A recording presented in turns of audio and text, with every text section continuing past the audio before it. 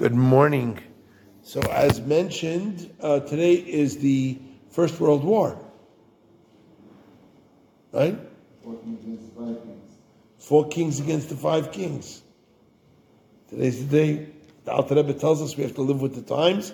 And the times is the Parsha Shavua. So today's Torah reading is the First World War. Avram against first of all, it's the 4 kings and the 5 kings.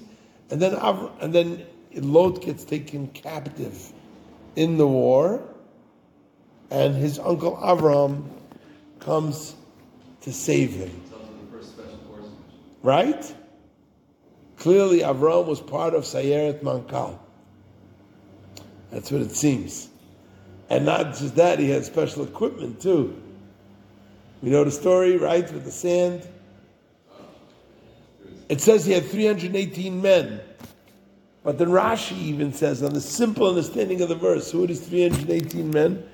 Rashi is bothered by the idea, I guess probably, that what kind of an army is 318 men against 4 gigantic armies that just defeated 5 gigantic armies, right? So automatically, if the Torah is telling us it was 318 men, there had to be something miraculous that was going on here. So Rashi says, even in the simple understanding of the verse, something miraculous was taking place here. So therefore Rashi introduces the Medrash that the name Eliezer is the numerical value 318. And it was actually just the 2 of them. It was only Avram and Eliezer fighting this war.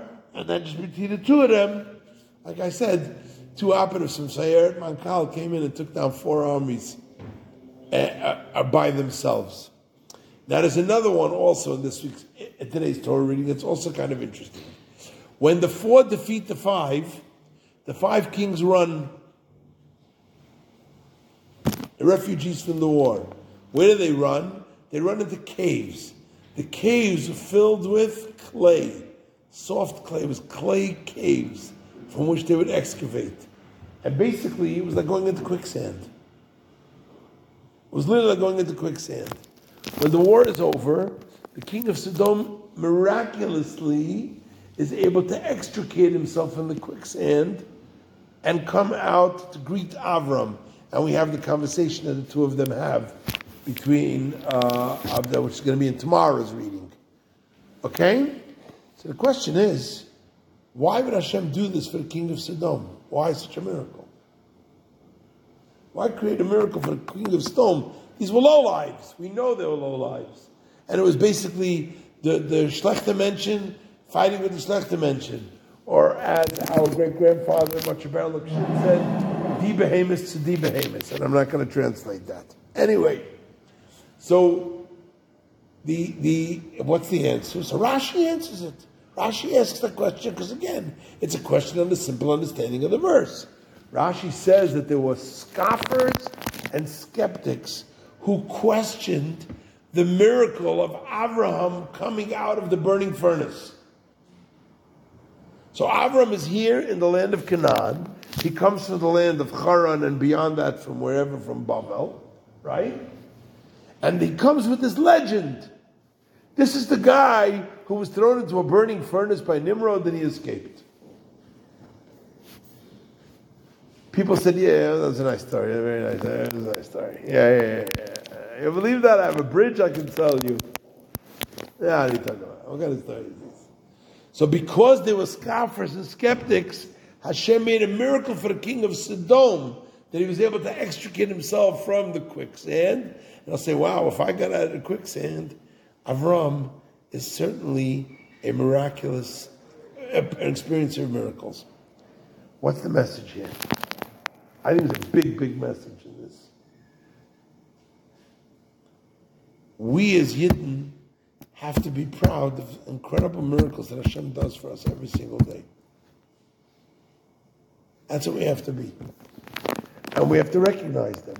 Sometimes we're afraid to say how miraculous our existence is. Sometimes we're afraid.